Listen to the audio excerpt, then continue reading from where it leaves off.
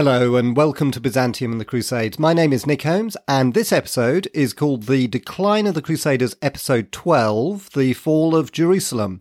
In the last episode we heard about the Battle of Hattin in 1187 when Saladin defeated the main Crusader army by cleverly luring it into a very arid region of what is now northeastern Israel, surrounding it and then depriving the Crusaders of water so that despite a desperate and courageous attempt to break out, he was able to force the exhausted army to surrender, capturing King Guy and most of the main Crusader leaders. However, two Crusaders did succeed in breaking out, Balian of Ibelin and Raymond of Tripoli. Balian then took command of Jerusalem and tried to hold it against Saladin. Now, I just mentioned this story is actually told in a favourite film of mine, which is Ridley Scott's The Kingdom of Heaven, made in 2005, where Balian is played by Orlando Bloom. The Balian in the film isn't entirely historically accurate, but nevertheless he captures a lot of what the real Balian was like, who, as you will hear, was willing to risk his own life to try to save Jerusalem and its inhabitants. But I think the most extraordinary person of all has to be Saladin, since again, as you'll hear, in victory he showed compassion and generosity to the Crusaders, in striking contrast, of course, certainly to the behaviour of the First Crusaders when they captured Jerusalem in 1099. As before, I'll read extracts from my adapted version of Sir Stephen Runciman's brilliant History of the Crusades. Hope you enjoy it.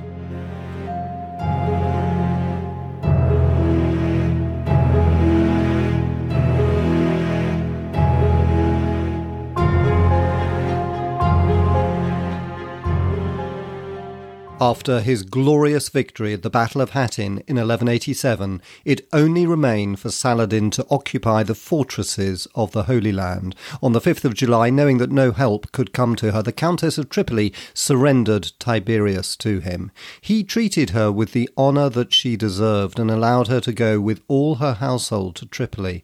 Then he moved the bulk of his army down to Acre. The Seneschal Jocelyn of Courtenay, who commanded the city, thought only of his own safety. He sent a citizen called Peter Bryce to meet Saladin when he arrived before the walls on the 8th, offering to surrender if the lives and possessions of the inhabitants were guaranteed. To many in the city, this tame capitulation seemed shameful. There was a short riot in which several houses were burnt, but order was restored before Saladin took formal possession of Acre on the 10th.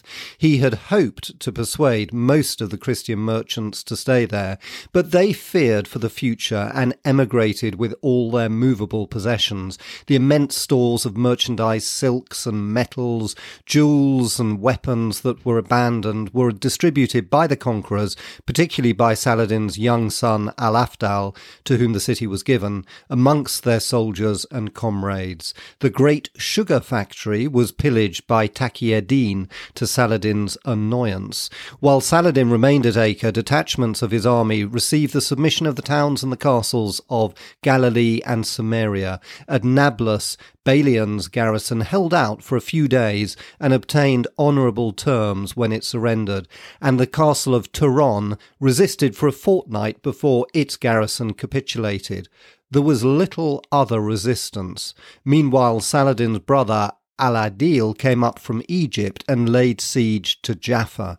The town would not yield to him, so he took it by storm and sent all the inhabitants, men, women and children, into captivity. Most of them found their way to the slave markets and harems of Aleppo.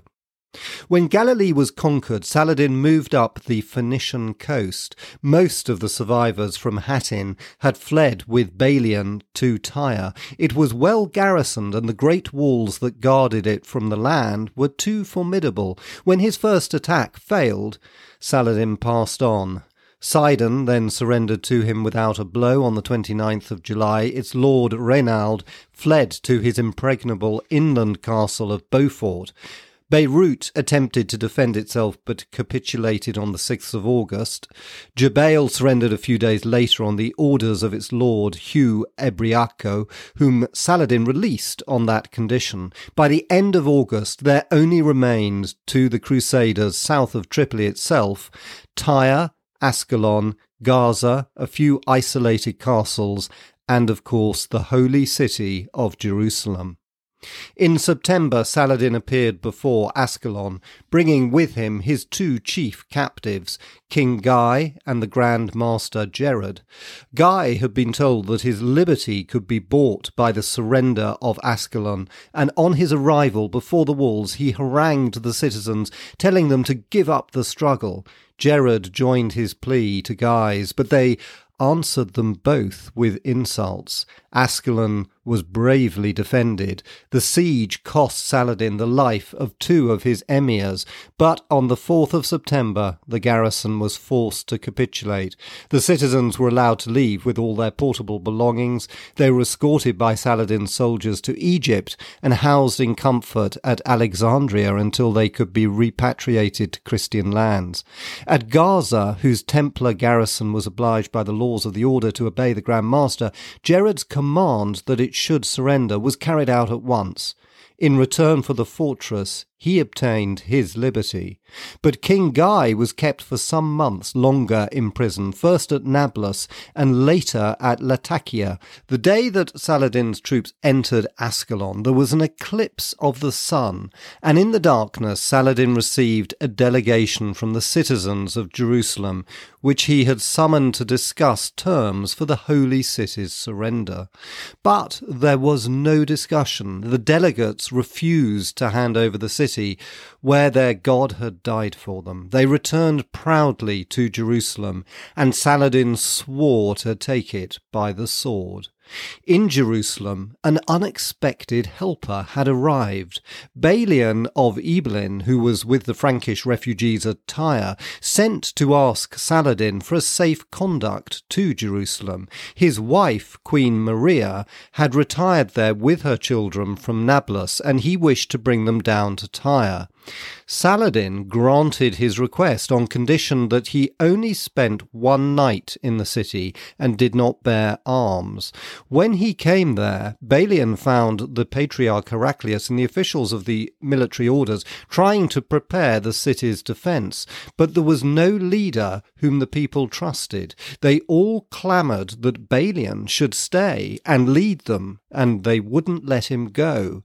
Deeply embarrassed, Balian wrote to Saladin to explain the violation of his oath. But Saladin was always courteous to an enemy that he respected. He not only forgave Balian, but himself sent an escort to convey Queen Maria with her children, her household, and all her possessions down to Tyre. With her went Balian's young nephew, Thomas of Ibelin, and the young son of Hugh of Jabail. Saladin wept to see these children, heirs in vanquished grandeur, pass through his camp into exile. In Jerusalem, Balian did what he could. The population was swollen by refugees from all the neighbouring districts, few of them of use as fighters. For every man there were 50 women and children. There were only 2 knights in the city, so Balian knighted every boy over 16 that was born of a noble family, and 30 men of the bourgeoisie. He also dispatched parties to collect all the food that could be found before the Muslim armies surrounded the city. He took over the royal treasury and the money that Henry II had sent to the hospital. He even stripped the silver from the roof of the Holy Sepulchre. Arms were given to every man that could bear them. On the 20th of September, Saladin encamped before the city and began to attack the north and northwest walls. But the sun was in his soldiers' eyes, and the defences there were too strong. After 5 days, he moved his camp. For a short moment, the defenders believed that he had lifted the siege. But on the morning of the 26th of September, his army was established on the Mount of Olives, and his sappers, flanked by his horsemen, were mining underneath the wall near the gate of the column, not far from the spot where Godfrey of Lorraine had broken into the city 88 years before. By the 29th there was a great breach in the wall. The defenders manned it as best they could and fought furiously, but they were too few to hold it for long against the hordes of the enemy. The Frankish soldiers wished to make one tremendous sortie and, if need be, die. But the Patriarch Heraclius had no mind to be a martyr. If they did so, he told them, they would leave their women and children to inevitable slavery, and he could not give his blessing to so impious an action. Balian supported him. He saw the folly of wasting more lives. On the 30th of September, he went himself to the enemy camp to ask Saladin for terms. Saladin had the city at his mercy. He could storm it when he wished, and within the city he had many potential friends. The pride of the Latin Church had always been resented by the Orthodox Christians who formed the majority of the humbler folk in the city. They had little love for the Crusaders, and Saladin now made contact with these Orthodox communities in the city, and they promised to open the gates for him. Their intervention was not needed, however, for when Balian came before his tent, Saladin declared that he had sworn to take Jerusalem by the sword, and only unconditional surrender would absolve him from that oath. He reminded Balian of the massacres committed by the Christians in 1099. Was he to act differently? The battle raged as they spoke, and Saladin showed that his standard had now been raised on the city wall. But at the next moment his men were driven back, and Balian warned Saladin that unless he gave honourable terms, the defenders in desperation before they died would destroy everything in the city, including the buildings in the temple area sacred to the Muslims, and they would slaughter the Muslim prisoners that they held. Saladin, so long as his power was recognised, was ready to be generous, and he wished Jerusalem to suffer as little as possible. He consented to make terms and offered that every Christian should be able to redeem himself at the rate of 10 dinars a man, 5 a woman, and 1 a child. Balian then pointed out that there were 20,000 poor folk in the city who could never afford such a sum. Could a lump sum be given by the Christian authorities that would free them all? Saladin was willing to accept 100,000 dinars for the whole 20,000, but Balian knew that so much money could not be raised. It was arranged that for 30,000 dinars, 7,000 should be freed. On Balian's orders, the garrison laid down its arms, and on Friday, the 2nd of October, Saladin entered Jerusalem. It was the 27th day of Rajab, the anniversary of the day when the prophet in his sleep had visited Jerusalem and been taken thence to heaven. The victors were correct and humane. Where the Crusaders, 88 years before, had waded through the blood of their victims, not a building now was looted, not a person injured. By Saladin's orders, guards patrolled the streets and the gates, preventing any outrage on the Christians. Meanwhile, each Christian strove to find the money for his ransom, and Balian emptied the treasury to raise the promised 30,000 dinars. It was with difficulty that the hospital and the temple could be made to disgorge their riches, and the patriarch and his chapter looked after themselves alone. It shocked Saladin to see Heraclius paying his 10 dinars for his own ransom and then leaving the city bowed down by the weight of the gold that he was carrying, followed by carts laden with carpets and plate. Thanks to the remains of Henry II's donation, the 7,000 poor were freed, but many thousands could have been spared slavery if only the military orders and the church had been more generous. Soon 2 streams of Christians poured out through the gates, the one of those whose ransoms had been paid by themselves or by Balian's efforts. The other consisted of those who could afford no ransom and were going into slavery. So pathetic was the sight that Saladin's brother Al-Adil turned to him and asked for 1,000 of them as a reward for his services. They were granted to him, and he at once set them free. The patriarch Heraclius, delighted to find so cheap a way of doing good, then asked that he might have some slaves to liberate. He was granted 700, and 500 were given to Balian. Then Saladin himself announced that he would liberate every aged man and woman. When the Frankish ladies who had ransomed themselves came in tears to ask him where they should go, for their husbands or fathers were slain or captive, he answered by promising to release every captive husband, and to the widows and orphans he gave gifts from his own treasury, to each according to her estate. His mercy and kindness were in strange contrast to the deeds of the Crusaders of the First Crusade. However, not all of Saladin's army behaved in this way. Some of his emirs and soldiers were distinctly less kindly. There were tales of Christians being smuggled out in disguise by Muslims who then blackmailed them of all that they possessed. Other Muslim lords professed to recognize escaped slaves and charged high ransoms privately to let their victims go. But wherever Saladin found such practices, his punishment was sharp.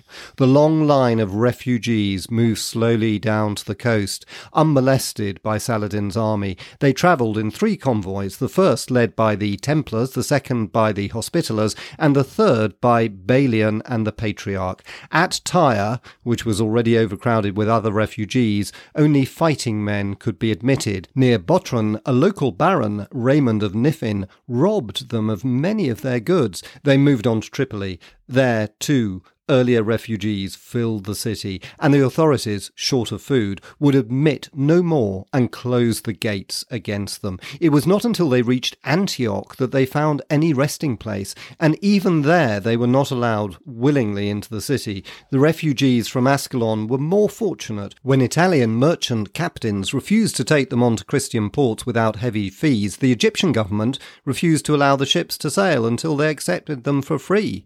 The Orthodox Christians and the Jacobites remained in Jerusalem. Each had officially to pay a capitation tax in addition to his ransom, though many of the poorer classes were excused the payment. The wealthier among them bought up much of the property left vacant by the Crusaders' departure. The rest was bought by Muslims and by Jews whom Saladin encouraged to settle in the city. When the news of Saladin's victory reached Constantinople, the Byzantine Emperor Isaac Angelus sent an embassy to Saladin to congratulate him and to ask that the Christian holy places should revert to the Greek Orthodox Church.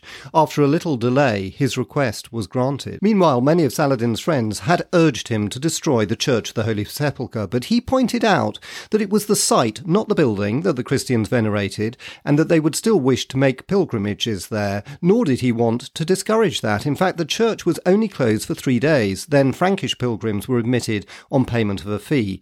The Christian refugees had not left the city before the cross over the Dome of the Rock was taken down and all signs of Christian worship removed, and the Mosque al-Aqsa cleaned of all traces of its occupation by the Templar Knights. Both buildings were sprinkled with rosewater and dedicated once more to the service of Islam. On Friday the 9th of October, Saladin was present with a vast congregation to give thanks to his God in the mosque. With the recovery of Jerusalem, Saladin's chief duty to his faith had been performed, but there were still some Frankish fortresses to be taken. The Lady Stephanie of Outre-Jourdain had been among the ransomed captives at Jerusalem, and she had asked Saladin for the release of her son, Humphrey of Turon. He agreed on condition that her 2 great castles were surrendered to him. Humphrey was sent from his prison to join her, but the garrisons of her 2 castles at Carac and Montreal wouldn't obey her orders to surrender. As she had failed in her bargain, she sent her son back into captivity. Her honourable action pleased Saladin, who gave Humphrey his liberty a few months later. Meanwhile, Al-Adil and the Egyptian army laid siege to Carac. The siege lasted for more than a year. For many months, the defenders were near to starvation. Their women and children were turned out to fend for themselves. Some indeed were sold by their menfolk to the Bedouin in return for food. Only when the last horse in the fortress had been eaten did the castle surrender at the end of 1188. Montreal, less closely pressed, held out for some months longer. Further north, the Templar castle of Safed surrendered on the 6th of December 1188 after a month's heavy bombardment, and the Hospitallers at Beaver, high over the Jordan Valley, followed suit a month later. The Chateau Neuf at Unin had been occupied some time before. Beaufort, where Reynald of Sidon had taken refuge, was saved by his diplomacy. He was a learned man with a passionate interest in Arabic literature. He came to Saladin's tent, professing himself willing to surrender his castle and retire to Damascus if he were allowed 3 months to settle his affairs. He even hinted that he might embrace Islam. So charming was his conversation that Saladin was convinced of his good faith, only to find out too late that the truce that he had granted had been used to strengthen the castle defences. In the meantime, Saladin had moved into the territory of Tripoli and Antioch. Raymond of Tripoli died about the end of 1187. Soon after his his escape from Hattin, he had fallen ill of pleurisy, though men thought that his sickness was due to melancholy and shame. Many of his contemporaries considered him a traitor whose selfishness helped to ruin the kingdom of Jerusalem. But William of Tyre and Balian of Ibelin both were his friends and defenders. His real tragedy was the tragedy of all of the Frankish colonists of the second and third generations who, by temperament and from policy, were ready to become part of the Oriental world, but were forced by the fanaticism of their newly arrived Western cousins to take sides, and in the end they could not but take sides with fellow Christians. He had no children, so he bequeathed his county to his godson Raymond, son of his nearest male relative, Prince Bohemond of Antioch, but he stipulated that should a member of the House of Toulouse come to the east, the county must be his. Bohemond accepted the inheritance for his son, thus substituted the boy's younger brother Bohemond for fear that Antioch and Tripoli together might be more than one man could defend. Indeed, there was soon little left of the inheritance. On the 1st of July 1188, Saladin swept through the Bukhaya with reinforcements newly arrived from Sinjar. He passed by the Hospitaller fortress at Krak, which he thought too strong to attack. He moved towards Tripoli, but the arrival there of the King of Sicily's fleet deterred him. He turned north. At Tortosa he stormed the town, but the Templars' castle held out against him. He pressed on under the walls of Markab, where the Hospitallers tried to dispute his passage. Jabala surrendered on Friday the 15th July, Latakia on Friday the 22nd. Latakia had been a lovely city, with its churches and palaces dating from Byzantine times. The Muslim chronicler Imad ad-Din, who was with the army, wept to see it pillaged and ruined. From Latakia, Saladin turned inland to Sayoun. The vast castle of the Hospitallers was thought to be impregnable, but after a few days of fierce fighting, it was taken by assault on Friday the 29th of July. On Friday the 12th of August, the garrison of Bakas Shokra, well protected though the castle was by stupendous ravines, surrendered when no help was forthcoming from Antioch. On Friday the 19th, the town of Saminya fell. A few days later, on the 23rd, Burzi, the southernmost of the Orontes castles, capitulated. Its commander was married to the sister of Saladin's secret agent, the Princess of Antioch. He and his wife were allowed their liberty. On the 16th of September, the Templar fort of Darsbach in the Amanus Mountains surrendered, and on the 26th, the castle of Bagras, which commanded the route from Antioch into Cilicia. But Saladin's army was now weary, and the troops from Sinjar wished to go home. When Prince Bohemond begged for a truce, which recognised all the Muslim conquests, Saladin granted it to him. He could, he thought, finish off the task whenever he chose, for all that was left to Bohemond and his sons were their two capitals of Antioch and Tripoli and the port of St. Simeon, while the Hospitallers kept Markab and Krak and the Templars Tortosa. But further south there was one other city that Saladin had not taken, and therein he made his great mistake. The refugee barons of Palestine were crowded now in Tyre, the strongest city of the coast, joined to the mainland only by a narrow sandy peninsula, across which a great wall was built. Had Saladin pressed an attack on Tyre as soon as Acre was his, even this wall could not have stopped him, but he delayed just too long. Reynald of Sidon, who then commanded the city, was negotiating the surrender, and Saladin had even sent two of his banners to be displayed on the citadel, when on 14th of July 1187, 10 days after the Battle of Hattin, a ship sailed into the harbour. On board was Conrad, son of the old Marquis of Montferrat and brother of Queen Sibylla's first husband. He had been living at Constantinople, but had been involved in a murder there, so he sailed secretly away with a company of Frankish knights to pay a pilgrimage to the holy places. He knew nothing of the disasters in Palestine and made for Acre. When his ship arrived off the port, the captain was surprised not to hear the bell that was rung whenever a sail was sighted. He felt that something was wrong, so did not cast anchor. Soon a sloop with a Muslim port official aboard came alongside, and Conrad, pretending to be a merchant, asked what was happening and was told that Saladin had taken the city 4 days before. His horror at the news aroused the Muslim's suspicion, but before he could raise an alarm, Conrad had sailed away up the coast coast to Tyre. There he was welcomed as a deliverer and put in charge of the defence of the city. Saladin's peace terms were rejected and his banners cast into the moat. Conrad was vigorous, ruthless, and brave. He saw that the city could be held until help came from the west, and he was confident that on the news of the fall of Jerusalem, help would surely come. When Saladin appeared a few days later before Tyre, the vigour of the defence was too much for him. He brought down the Marquis of Montferrat from Damascus and paraded him before the walls, threatening to kill him were the city not given up. But Conrad's filial piety was not strong enough to deflect him from his duty as a Christian warrior. He was unmoved, and Saladin, with his usual kindliness, spared the old man's life. He raised the siege to march instead against Ascalon. When next he appeared before Tyre in November 1187, its fortifications had been strengthened, some naval and military reinforcements had arrived, and the narrow terrain prevented him from using his men and siege machines to any advantage. 10 Muslim ships were brought up from Acre, but on the 29th of December, 5 of them were captured by the Christians, and a simultaneous attack on the walls was driven back. At a council of war, Saladin listened to those of his emirs who pointed out that his troops needed a rest. The winter was wet and cold, and there was illness in the camp. On New Year's Day, 1188, Saladin disbanded half his army and retired to conquer the inland castles.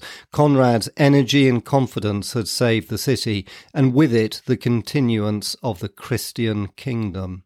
Saladin was later to regret very bitterly his failure to capture Tyre, but his achievements had already been tremendous. Whether his triumphs were due to the inevitable response of Islam to the challenge of the intruder Franks, or to the far-sighted policy of his great predecessors, or to the quarrels and the follies of the Franks themselves, or to his own personality, he had given proof of the force and the spirit of Islam. At the horns of Hattin and the gates of Jerusalem, he had avenged the humiliation of the First Crusade, and he had shown how a man of honour should celebrate his victory.